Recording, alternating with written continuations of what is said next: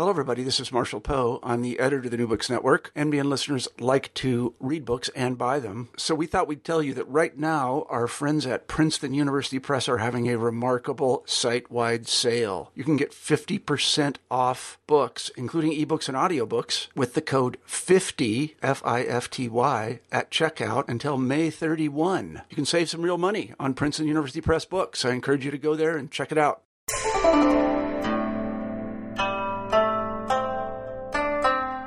Hi, I'm Carla Nappi, and this is New Books in East Asian Studies. Welcome and thanks very much for joining me today.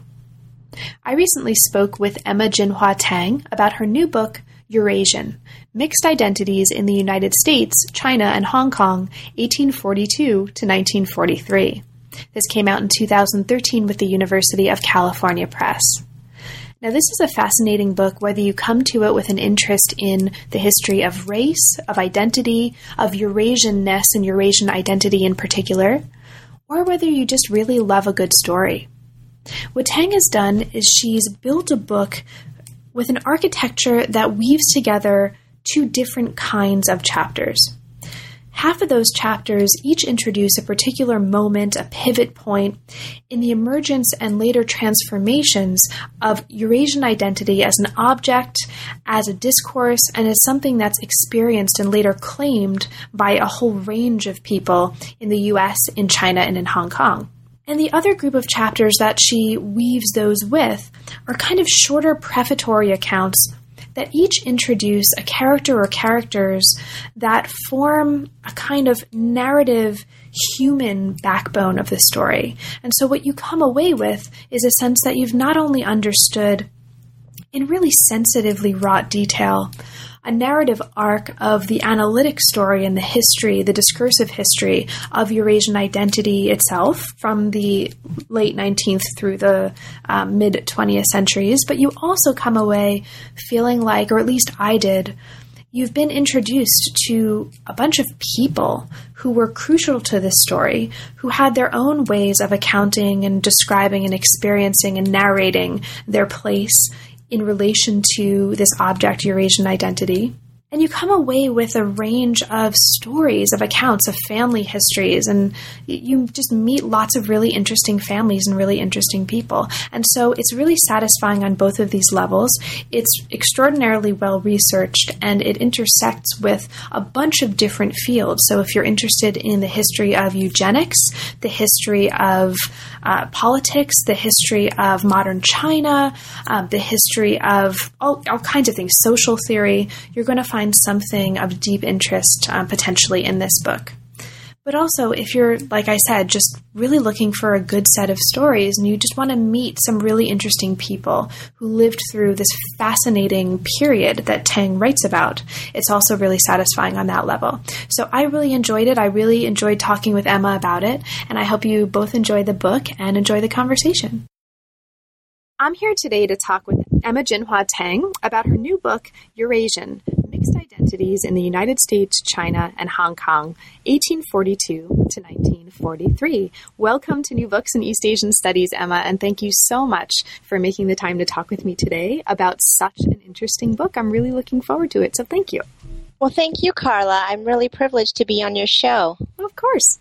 So, Emma, can you talk a little bit about what brought you to the general field that this is part of? And specifically, since this is East Asian Studies, what brought you to the field of Chinese history, but specifically, and we'll get into this in a little bit, an approach to Chinese history that's so deeply and fundamentally transnational?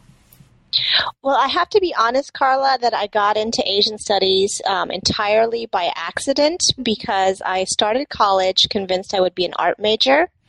And my roommate dragged me along to a Chinese literature class that was taught by Professor Patrick Hannon. And I immediately became so enthusiastic about studying Chinese literature under Professor Hannon that I decided to change my major to East Asian Studies. And I haven't looked back since. So I came to that by accident. And then as I was in my PhD program, we were required to develop a so-called outside field, aside from Chinese studies. I decided to choose Asian American studies at that time because it looked like it would be an interesting teaching area to engage in the United States, since we are, after all, situated here. And so that's how I came to be pursuing those two fields of China studies and Asian American studies sort of simultaneously. So this book came out of the trajectory that I developed when I started teaching at MIT, where I was given a position to teach 2 classes in Asian studies and 2 classes in Asian American studies. And while I found that very rewarding in terms of teaching, it was a little frustrating that I couldn't bring them together in terms of my research trajectory. So I really wanted to develop a project that would bring these 2 fields together and try to put them in dialogue. And so that's where the idea for this book came from. Great. Thank you so much. So the book itself that we're talking about looks at ideas of racial and cultural intermixing that shaped various kinds of discourses about Eurasian identity and also lived experiences of Eurasian people in China, in Hong Kong, and in the U.S. in the late 19th through the mid-20th centuries. So what brought you to this particular discourse or this particular topic as a way to focus this conversation between Asian studies and Asian American studies that you wanted to have through your teaching? Well, again, it was a little bit by accident. I didn't plan to take up this topic, even though I am mixed or Eurasian myself. But it came about through my earlier studies of the author Sui Sin Far, or Edith Eaton, who, as you recall from reading the book, was one of the earliest Asian American women authors to be published in the U.S. And I found her works to be so interesting, and through her works, really engaged with this idea of the Eurasian, as she discusses Eurasian experiences in North America during the early 20th century. And through that, I became aware that there were other mixed families living during that time period, whereas I had previously assumed this was really a post-1967 phenomenon of having mixed families. And also through reading Jack Chen and Mary Louie's work on early Asian American history, I became aware of these mixed families, Chinese and Western families, that developed early on in Asian American history. And I thought, what an interesting idea it would be to pursue some of these stories.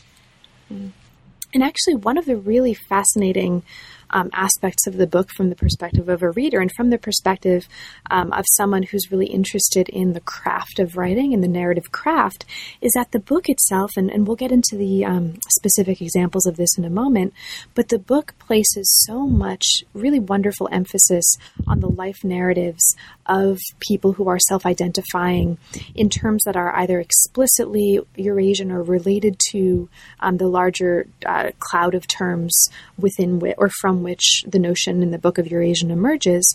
And part of that is a way of organizing the book, not just to make sure that some chapters focus on these life stories and life narratives, but really ensuring that before every single chapter, you've given us a prologue that offers a kind of vignette or a story or a narrative that takes us right into the characters, at least some of the characters that either are in the chapter or that frame the chapter themselves. So could you talk actually about that a little bit before we get into the narrative itself? How did you come to decide to organize the book in this way with alternating vignettes and chapters? And can you talk about the importance of that in terms of the larger work that you're hoping to do with the book? Yes, I think that was actually really crucial to what I want to do with the book, so thank you for mentioning that. That narrative structure actually came quite late in the writing of the book. It was not the way I had organized it initially. I had organized it more in a traditional way. Imagined I would do 5 chapters in a kind of classical structure of it. But as I worked on the book and the people I interacted with around it, I realized that people people were really most interested and engaged in the personal stories and the life narratives of the actual people who had been through this history, whether those were young students I talked to who were interracial themselves or involved in interracial relationships, or whether these were people who were had from mixed backgrounds during this era. I think one of the stories I brought out in the story was a very interesting occurrence that happened when I publicized this project in the MIT Alumni magazine. And then I received an email from a reader of the Alumni magazine who contacted me and said that she really related to my research because she herself had some skeletons in the closet. And so we met, and she told me these really interesting stories. And then about 6 months later, I was contacted by another gentleman from Hong Kong who also had personal interest in these stories based on his own background. And I found that the web, as the Eurasian genealogist and historian Peter Hall calls it, just expanded and expanded. And so I wanted to really highlight the personal stories any way that I could. And I decided to do that by having these short prologues, as you mentioned, to preface each chapter, so that the short prologue could really focus narratively on the story of an individual or a family, while the chapter itself could be a little bit more analytical. Great. So as you just mentioned, in addition to taking us into these really wonderful life stories and life narratives, the book also does really interesting and important analytical work, and it's engaging in some very powerful historical debates around ideas of ethnicity, of identity, and of mixed and Eurasian identities in particular. So the book looks specifically at ideas of racial and cultural intermixing that shaped discourses about Eurasian identity and also shaped the lived experiences of Eurasian people in these three sites that you're looking at. This period, as you're showing in the book, saw the co-emergence of two very different kinds of ideas about Eurasian racial identity. And even though they're quite different, we're going to see, I think, over the course of our conversation, and certainly the reader sees over the course of the book, that they're not necessarily completely existing in contradistinction. They're kind of co-producing each other as well.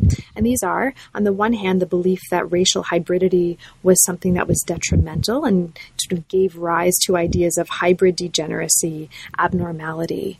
Sort of racial hybridity is a negative thing. But on the other hand, the belief that racial crossing was good, it was eugenic. It gave rise to ideas of hybrid vigor and racial improvement. And we'll kind of see this developing over the course of the book. So the book is going to complicate the idea that people of mixed race were tragic and generally kind of despised figures, right? Showing instead that at various points in the story, they became privileged as well as being kind of, there was prejudice against them. So there's a real complication of what tends to or has tended otherwise to be a pretty dyadic narrative that actually comes out of weaving in and out of these life stories and situating them within a larger narrative framework, an interpretive framework that you're giving us. So the book is set up in three parts. Part one looks at debates over Chinese Western intermarriage in the U.S. and China. And this book is, or this part of the book is going to argue in part against this kind of prevailing opinion that tends to hold that intermarriage in this context was never accepted, right? So you're actually looking at voices that are arguing the opposite here, among other things. So it's a prologue. Sorry, I'm just sort of setting us up. Yeah. No, I think you got it exactly. Okay, great. So the prologue opens with one of many stories, as we've talked about a little bit before, of individuals who are setting the stage. And this is the story of a Reverend Samuel Robbins Brown, and his new wife who voyaged together across the globe to China. And this leads us into the first chapter, which takes us into this larger context of intermarriage between the 1850s and the 1910s. Okay, so let's get into the figure that really, at least for me, is highlighted in, or the set of figures is highlighted in chapter one. And this is the figure Young Wing. So this chapter opens with the figure of Young Wing, who's a Cantonese boy who was a student of this reverend who we met in the prologue and accompanied him and his wife to New York in the middle of the 19th century. And what happens afterwards is he gets married to this woman, Mary Louise Kellogg, and there's a lot of reaction to this, both positive and negative. So can you start us off by talking about this, sort of what's going on in this part of the story with Young Wing and Mary Louise Kellogg, and what do we need to understand about that and the reaction to that to understand the larger arguments that you're making in this part of the book? Well, thank you. I think Young Wing's story is especially important, and many listeners will probably know Young Wing as the very famous so-called grandfather of overseas Chinese students. So he was the founder of the Chinese educational mission that brought young students to study in the United States as early on as 1872. And so overseas Chinese students today consider him a kind of founding father of that. But what I wanted to bring attention to was that he was also in some ways a founding father of Chinese Western intermarriage.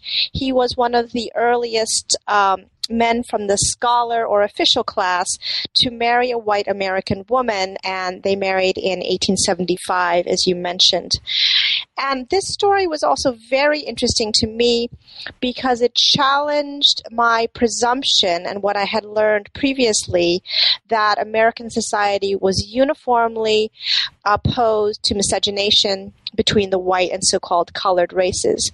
And what I found with their story instead in 1875, which was before the enaction of Chinese exclusion in 1882, was that American society, especially on the East Coast, especially among elites on the East Coast, was relatively more open to this intermarriage than one might have expected from this anti-miscegenation narrative. And so if we look at the New York Times report on their marriage, it's actually quite positive. It doesn't say anything about the taboo of intermarriage or condemn it as unnatural or as a sin against God, but instead sees it as a marriage of elites and praises the wedding for all of its, very lavish and luxurious details that are quite exotic, having taken place in the small suburb of Avon, Connecticut. And so that, to me, was a very good example of how the experiences of Chinese and Western intermarriage in the U.S. were actually quite diverse, depending on the time they took place, whether it was before or after Chinese exclusion, and also the place, that the East Coast was relatively more accepting than the West Coast. Class was another aspect I wanted to highlight because, as I mentioned, these were both elites. Young Wing was an elite. Mary Louise Kellogg was from a local elite family. She was a daughter of the American Revolution. And so there was a kind of what I call Orientalist rose-colored glasses that people were looking at this marriage through, which was quite different from the way they might have talked about the marriage of a Chinese laborer to a white American woman at this time. So I think class, time period, and region were all really important here. One of the other things that's really striking about this chapter that you're showing here rather, is that it wasn't just in the U.S. where Chinese Western intermarriage was being discussed. And so the chapter actually does a really nice job as well, showing the very different opinions about Chinese Western intermarriage, not just in the U.S., but also in China. Right, where there's also a diversity of opinion, and you talk about that in some detail. So it's a really nice multi-sided accounting of different kinds of reactions and the plurality in each of these sites of reactions to this kind of a relationship at this time. Yes, thanks. As you mentioned in the prologue to this, that what my main goal here was to debunk this presumption that intermarriage was never accepted by either side, that it was always taboo, until past the 1960s. And instead, what I wanted to highlight was the idea of debates, that there was diverse opinion on this, that some people were bitterly opposed, of course, to intermarriage, but some people were sort of neutral, or as Twitchell said, had doubts about it, but were not opposed outright. And others actually supported or praised intermarriage as a way of bringing together nations or bringing together cultures. And so that's diversity on both sides of the Pacific is what I try to bring out in this chapter. So you mentioned the Chinese Exclusion Act of 1882. This is one of several touchstones, several kind of legal touchstones that are going to permeate the story and take us through different aspects of the story as we move through the chapters. The next chapter takes us right into another context, a Marital Expatriation Act of 1907, as it considers how the dynamics of Sino-American intermarriage are changing after the U.S. Congress passes this act, and uses in order to do this, it uses the case of an American woman who married a Chinese student and followed him to China to look specifically at how this unfolded from the perspective of the problem of gender and dependent citizenship in this context. So you ask, or the chapter rather considers the question, what did it mean for a Euro-American woman to become Chinese through marriage, especially in this era of Chinese exclusion? So the example, the really wonderful example, actually, that you use to explore this in this chapter is the example of the story of May Watkins and her husband, Tiem Hock Franking. So could you talk a little bit about that example for listeners, and specifically, perhaps, what about this example, or what is striking about understanding this example that helps us understand this larger set of arguments, especially about gender, that you're making in this chapter?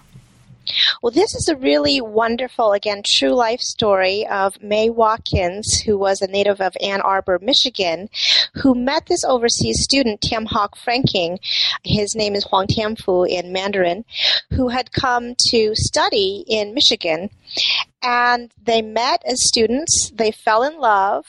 They, of course, met quite a bit of opposition over this. But interestingly, the Watkins family was very accepting of Tiem Hock.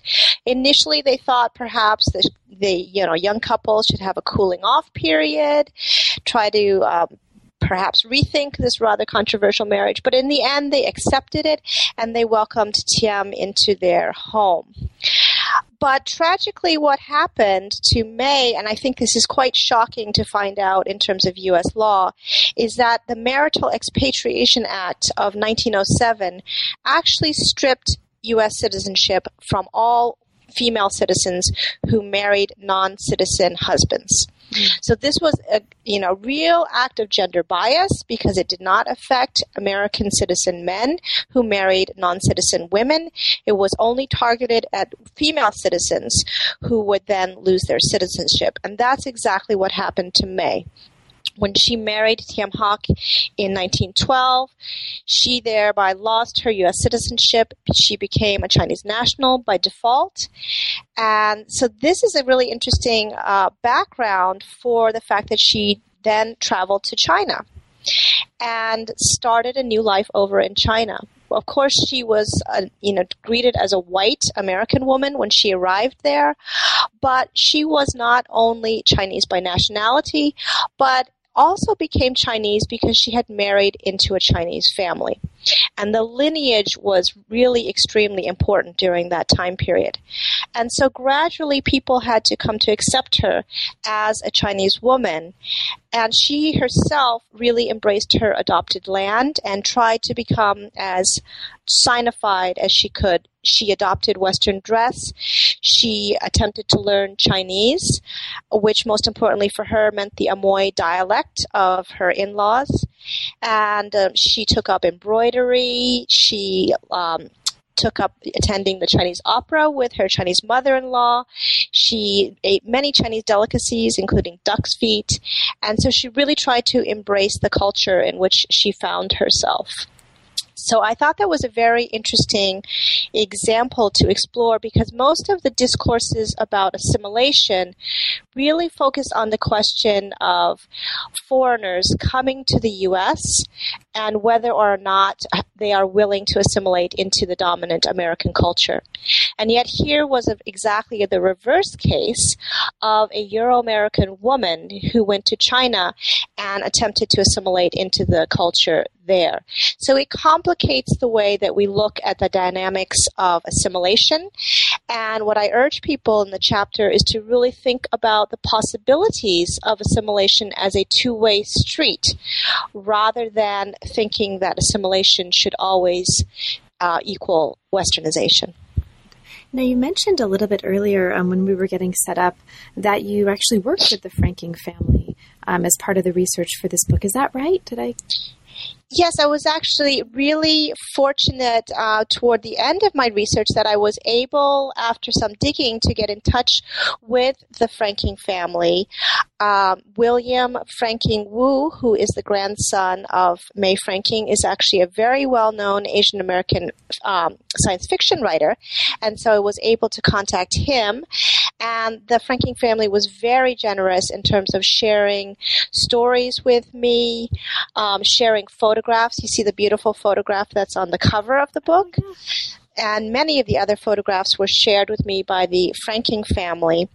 And so it really enriched my research at that point. So I was very grateful to them. I know his science fiction. Oh, that's great. Yeah, isn't that incredible? I love his work. Isn't that incredible? Oh, wonderful. Well, thank you.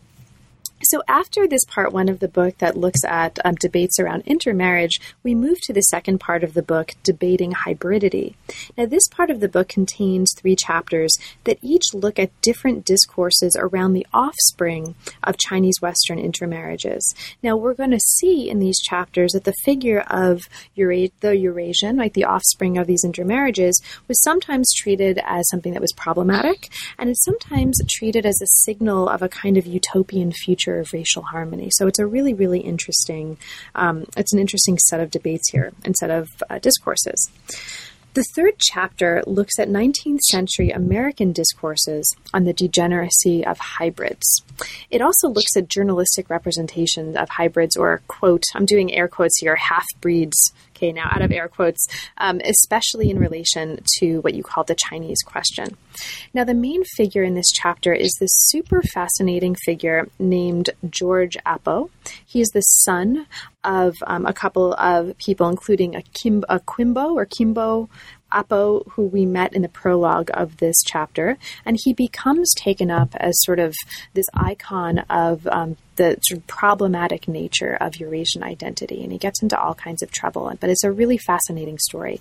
So, can you talk about him? Sort of who is George Appo, this really problematic figure, and how does this case help us understand something about discourses of biological determinism and sort of the potential degeneracy of, in quotes, of interracial hybrids in this period?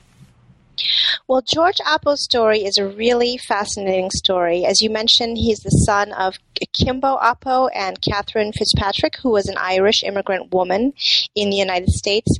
And their marriage, unusual as it might sound in 19th century New York, was actually fairly common, as other historians have demonstrated.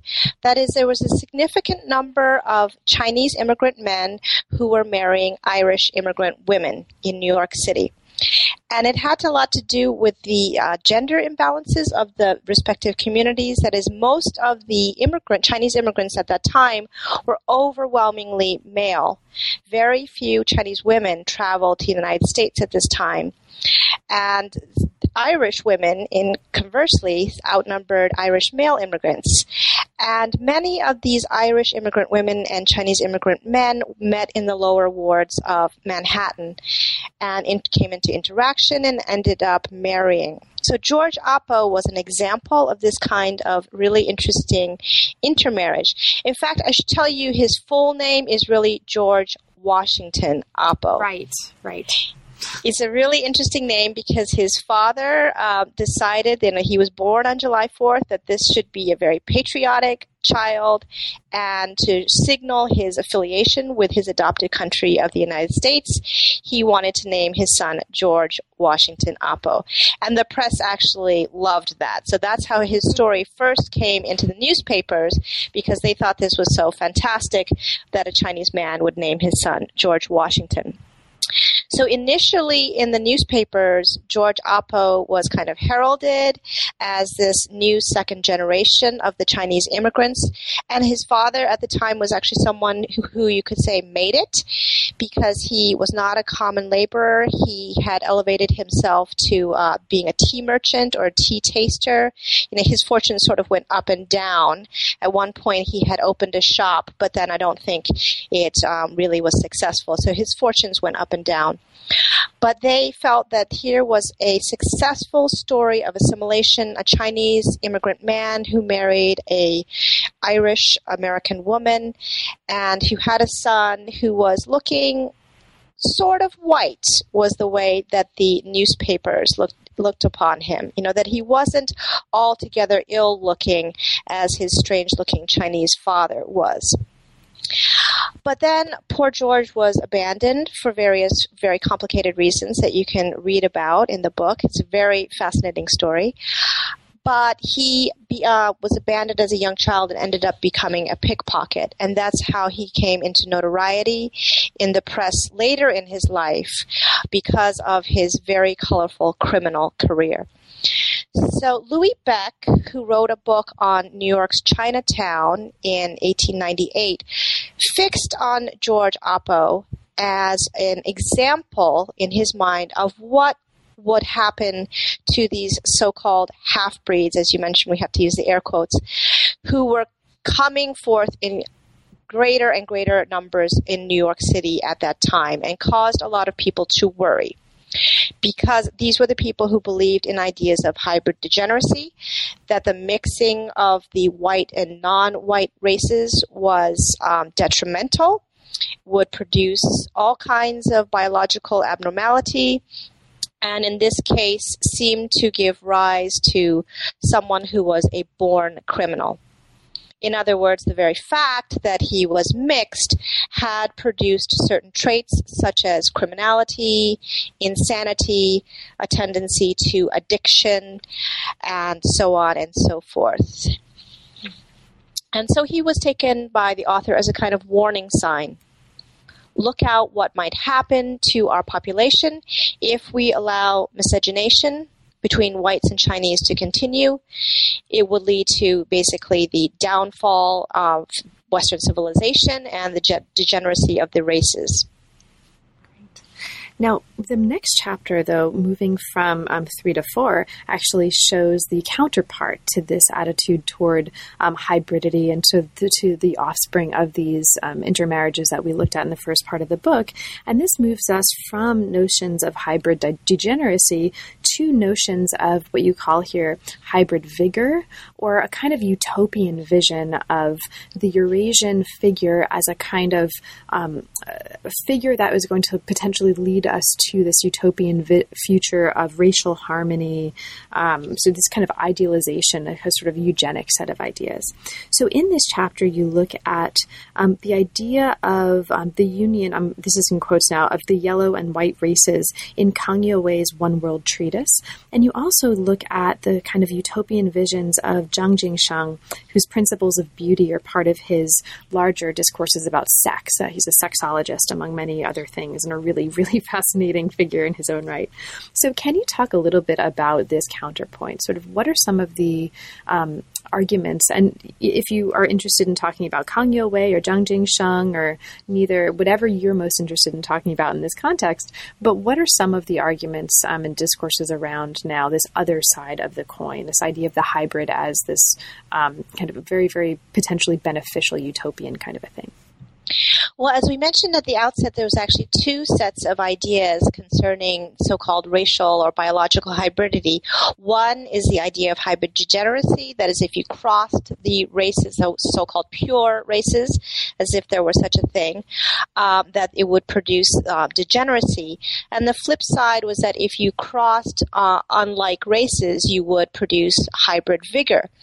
Now, the early proponents of this idea in the 19th century in the West were mainly arguing that so-called proximate races, for example, the Anglo-Saxon race and the Teuton race, when crossed, would produce this kind of hybrid vigor. And they didn't tend very much, for the most part, to apply the idea to crossing of yellow and white races, although there are some figures who did embrace that, and I mentioned them in the book. So what was interesting is this idea was actually taken up in China by some very prominent thinkers, and you mentioned Kang Youwei is probably the most famous of these thinkers, who argued in his One World treatise that the way to do away with racial barriers, which were a great cause of discrimination and suffering in the world, was to, in fact, unify the races and get rid of all artificial racial barriers. And he believed that we could start by doing this by crossing the so-called yellow and white races. And in his imagination, this would produce a kind of best of both world scenarios where the offspring would inherit what he considered to be the positive traits of the white race, mingled together with the positive traits of the yellow race and without inheriting any of the so-called bad traits of either. And so he very much idealized this Eurasian intermixing in his work. But what I want to caution against in the conclusion of this chapter I bring out is that I really don't want to set up a dichotomy between the bad or racist views of intermixing versus the good or positive views of intermixing. Because as I show in this chapter, in fact, Kang Youwei's kind of idealization of this hybrid vigor of the Eurasian is really just as racist in its underpinnings as the hybrid degeneracy that I examine in the George Apo chapter. Mm-hmm. And that it's really served very illiberal purposes and not just a kind of utopian anti-racist vision. Thank you so much. And speaking of destabilizing dichotomies, as we move to the final chapter in this part of the book, you're also destabilizing another potential dichotomy here.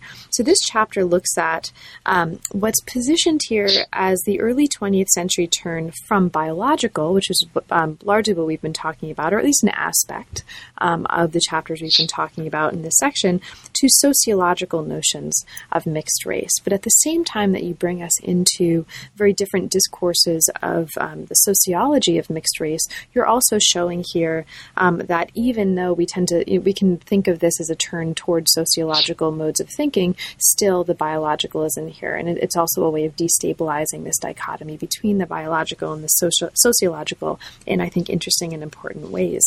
So this chapter compares the work of Chinese and American sociologists who are both studying Sino-American miscegenation. And you situate this within the context of a really important turning point in the 1920s and 30s, where we see this kind of development thanks to the Chicago School, thanks to Franz Boas, that reorients the discourse on racial mixing toward the social and away from the biological, and this is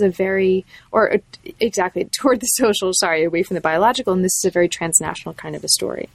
Now, you look in this chapter at the work of two main figures.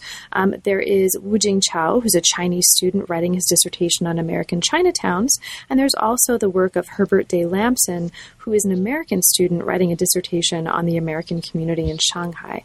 So through comparing the work of these two very different figures, but also not so different in other ways, the chapter is going to argue that 20th century sociological discourse on mixed races is not just about pathology, but also, as you put it here, it's about exceptionalism.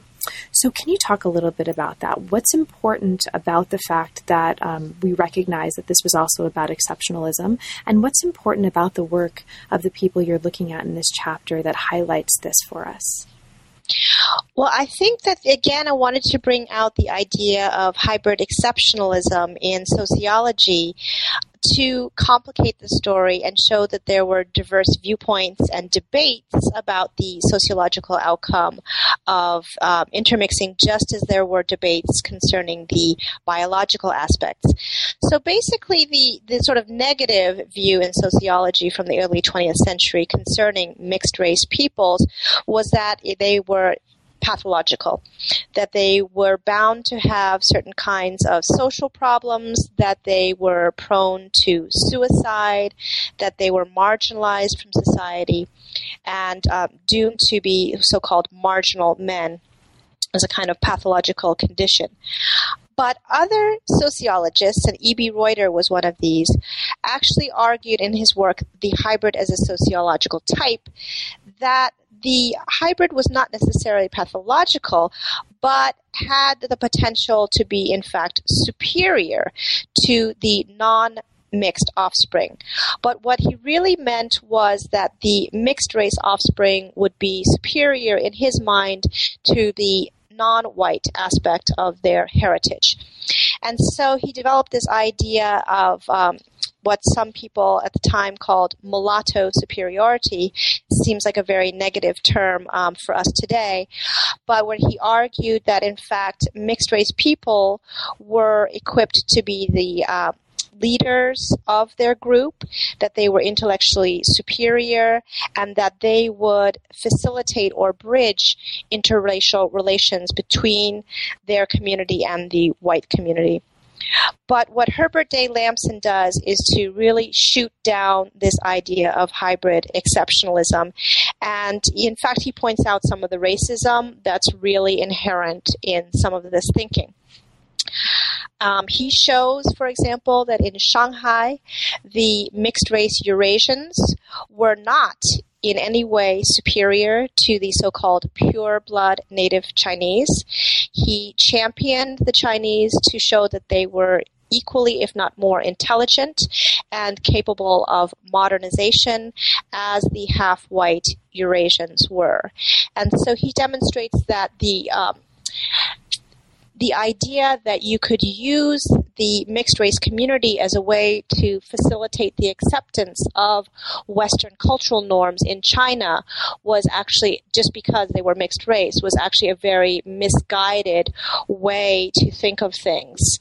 And show that this was actually a very ethnocentric as well as racist way of looking at the situation.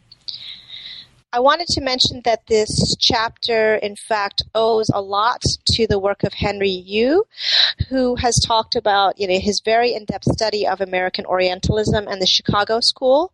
And the reason why I call this chapter Reversing the Sociological Lens is that I build on Henry Yu's work, which focuses very much on the Chicago School's interest in looking at Chinese immigrant communities in the U.S., and I juxtapose that with Herbert Day Lamson's project of looking at the reverse, that is the American expatriate community in Shanghai. And so he comes up with some very interesting contrasts by looking at immigrant communities in the U.S. and immigrant communities, if you would call them that, in China, and showing that ethnocentric presumptions really underpinned the very formation of sociological theory at that time. Great. Thank you so much. And shout out, Henry Yu's a colleague. So love him. Oh, great. Love him. So part 3, as we move from, so just a UBC shout out. Yes, big shout out to Henry. So as we move from part 2 to part 3 of the book, we move to this section called Claiming Identities. This is a really exciting section, and it's a part of the book that turns to discourses of Eurasian identity as produced by Eurasians themselves and pays special attention to life narratives, as we've talked a little bit about at the beginning of our conversation, and to other forms of self-presentation and self-representation. So it's a really important and really, really fascinating fascinating part of the book. And so I'm really delighted to talk about this with you. So in chapter 6, you focus in on the work of a figure who you've already mentioned briefly, I think, early on in our conversation. This is Edith Maud Eaton, along with some others, to consider some specific examples of how Chinese Eurasians in North America negotiated the color line specifically. And so this is a chapter that gets into ideas of color and race and whiteness in the way that they are imbricated into the self-presentation and self-representation of figures who are identified as and or self-identifying as Eurasian in some form. So she is such a fascinating figure, and what she's doing in this chapter is so interesting that I think the best way for me to ask a question about this chapter is just to ask, can you talk about her? Who is she, for listeners who don't know much about her or don't know who she is, and what is really important about her work and how she is self-representing in this chapter in terms of the larger arguments that you're making in this part of the book? Well, as you mentioned, Edith Maud Eaton and her sister, Winifred Eaton, are both really fascinating characters, and a lot has been written about them. There's a large number of works that are dedicated to these two sisters. The really fascinating story is that Edith and Winifred are the daughters of Edward Eaton and Lotus Blossom, their Chinese mother, who had married in Shanghai in 1863. And then after the birth of a son, they moved back to England, which is where Edward was from originally, and Edith was born there. But then the family became very, very transnational. They moved to North America, and then I think back to Britain again, and back to North America, and eventually ended up in Montreal, Canada. And both Edith and her sister Winifred decided to become writers. But they had very different strategies for how to navigate the problem of, how do you become an accepted, publishable writer? It's a problem now. It was a problem back then. And they came up with two different strategies. Edith decided that she would adopt a Chinese pen name or a Chinese-sounding pen name, which is Sui Sin Far, which means Narcissus in Cantonese. And her sister, on the other hand, decided to adopt a Japanese-sounding pen name, Onoto Watana. And the reason for this was quite simple, which was that Chinese during this time period, this is the time of Chinese exclusion, were considered to be much lower in racial status than the Japanese. And Winifred believed that by creating a Japanese persona for herself, she would be much more acceptable and also be able to trade on the American fascination with Japanisme to market herself. And in fact, she was fabulously successful. Mm-hmm. Now, you talk about what's happening here in the context of whiteness and her relationship to whiteness. Maybe could you talk a little bit about that? Because it winds up being, I think, effectively for the reader, a really, really wonderful way of not just complicating how we think about Eurasian identity, but also how we think about how this is imbricated in the construction and the emergence of white identity, or the idea of whiteness as part of identity in this period. Well, this chapter, I think, complicates ideas of the color line by showing that this notional color line dividing white and non-white, particularly during this era of segregation, of Chinese exclusion, was not always as fixed or rigid as you might imagine that it was. And I show that Edith Eaton and her siblings actually had a very ambiguous relationship to this color line that they had to navigate throughout their lives.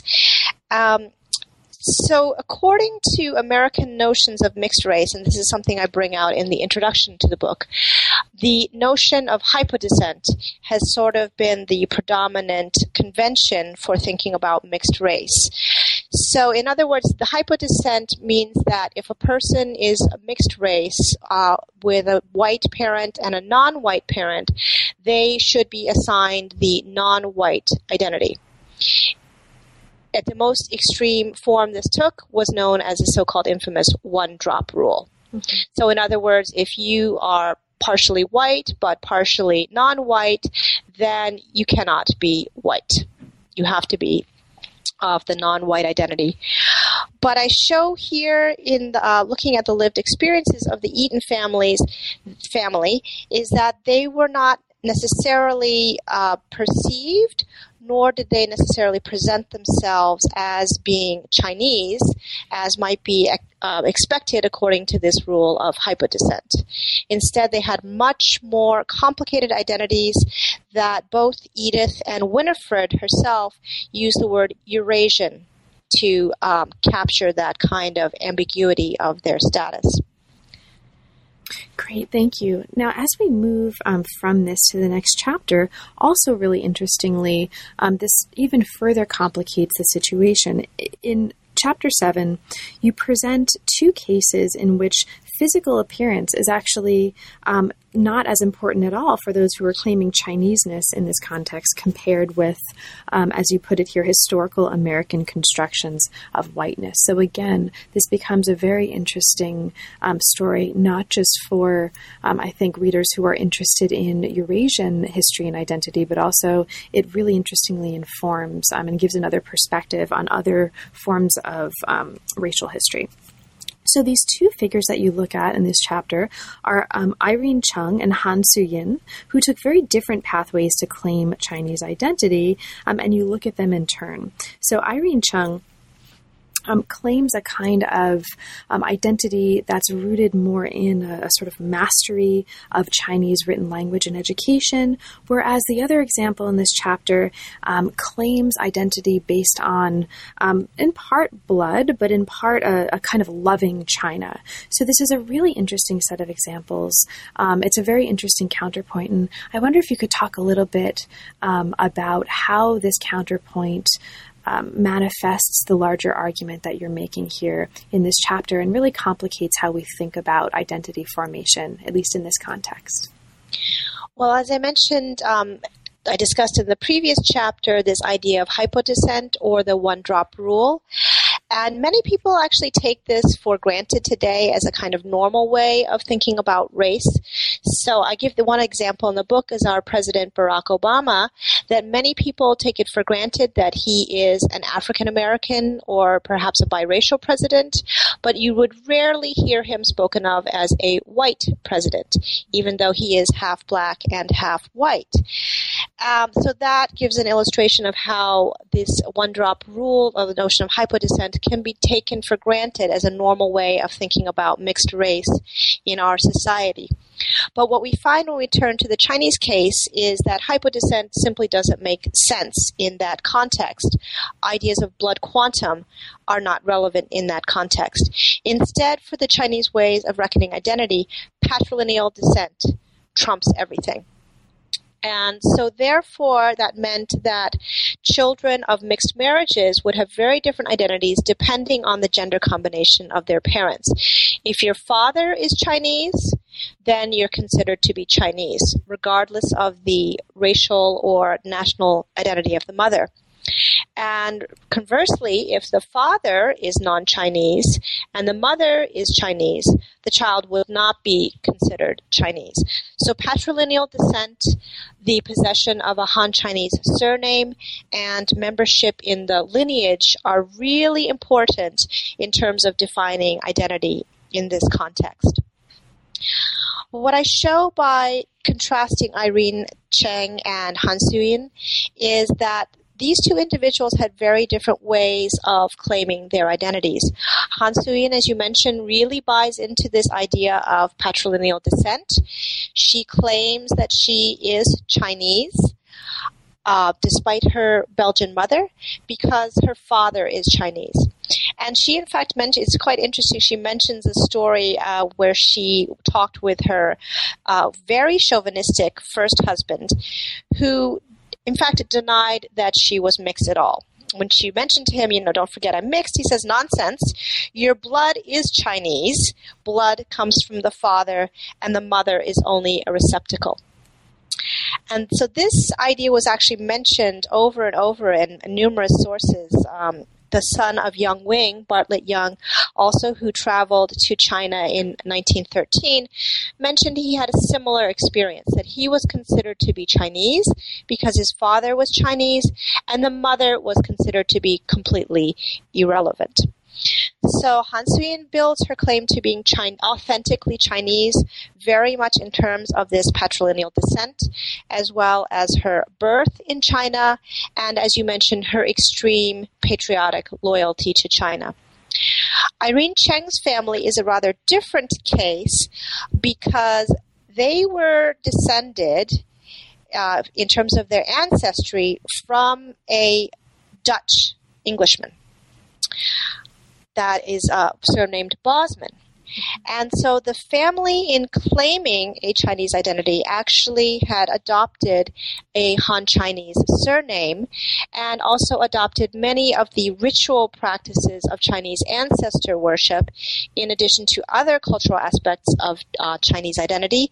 And in making themselves Chinese within the context of Hong Kong society at the time, they really enacted that through their cultural practices and their sense of identification. And therefore, they downplayed the idea of patrilineal descent, which was so important to Han Suyin.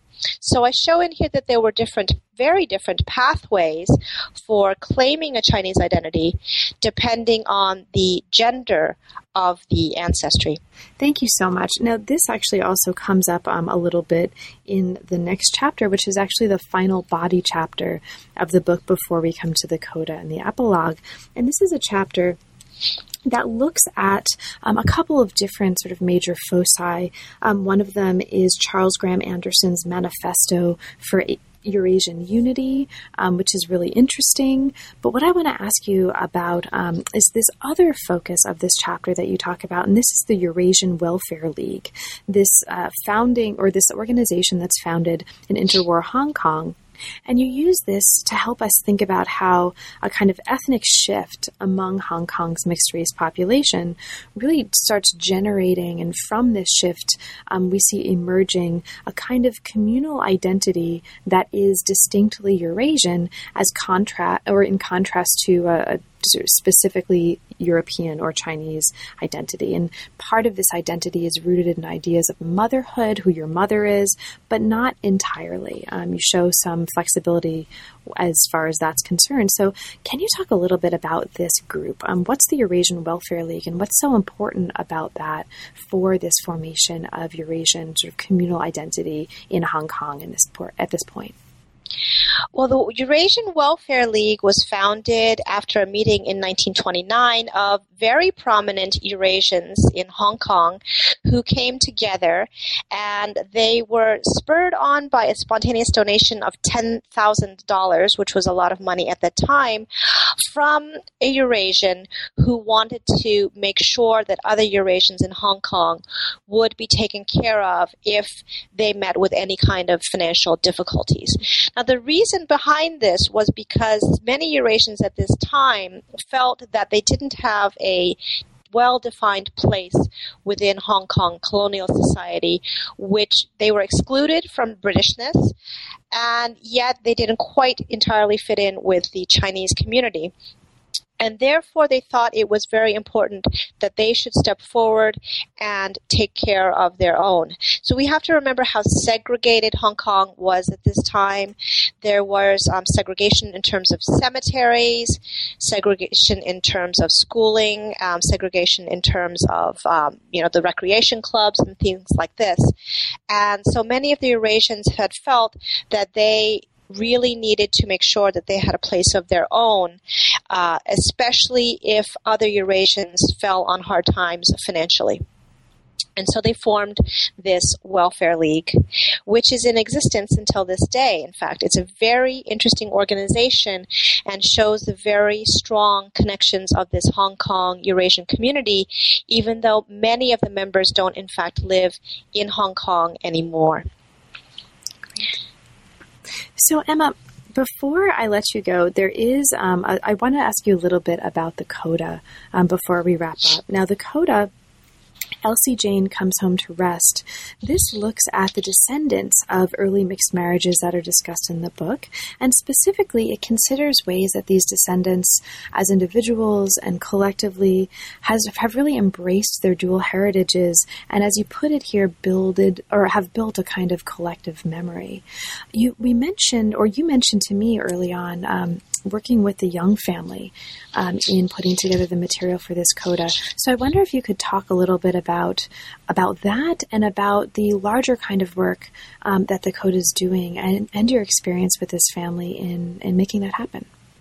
Well, I think the coda to me was really important because it showed that the descendants of these early mixed marriages are really able to come together now and reclaim with pride their mixed heritages, even though many of them, in fact, these families in earlier years had been forced to pass, whether that meant passing for white in the United States or, in the case of China and Hong Kong, passing for Chinese. As I mentioned in some of the early chapters, some of the early Eurasian children were actually told by their parents and grandparents, do not divulge these family secrets. Right? Do not let people know that we are mixed. It was often considered something shameful that needed to be hidden and in the closet. But what's wonderful now with new attitudes about interracialism and more liberal ideas about intermarriage, the descendants of the families are able to reclaim these very interesting mixed identities with pride and to assert new identities that don't have to fit into the boxes of being one thing or the other anymore. And so, as I mentioned, I was very interested in being able to connect with the family of Dana Bruce Young, who's the descendant of a very eminent Young Kwai, who was an early diplomat in the United States. He had been on the Chinese educational mission and then worked as a diplomat in Washington, D.C.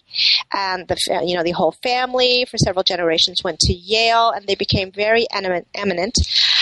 But was quite interesting to learn is that at one point the family changed the spelling of their last name to Y-O-U-N-G, which is a kind of more anglicized spelling than Y-U-N-G.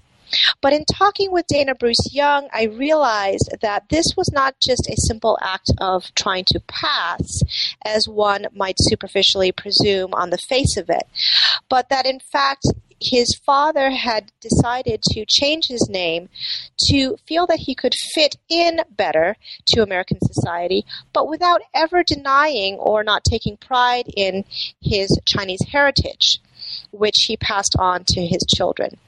And so I think that's a really great example of how presumptions that one should try to pass for white in order to have a more privileged racial status, in fact, is not a very valid way of looking at people's lived experiences and the ways that they saw their own identities during those time periods.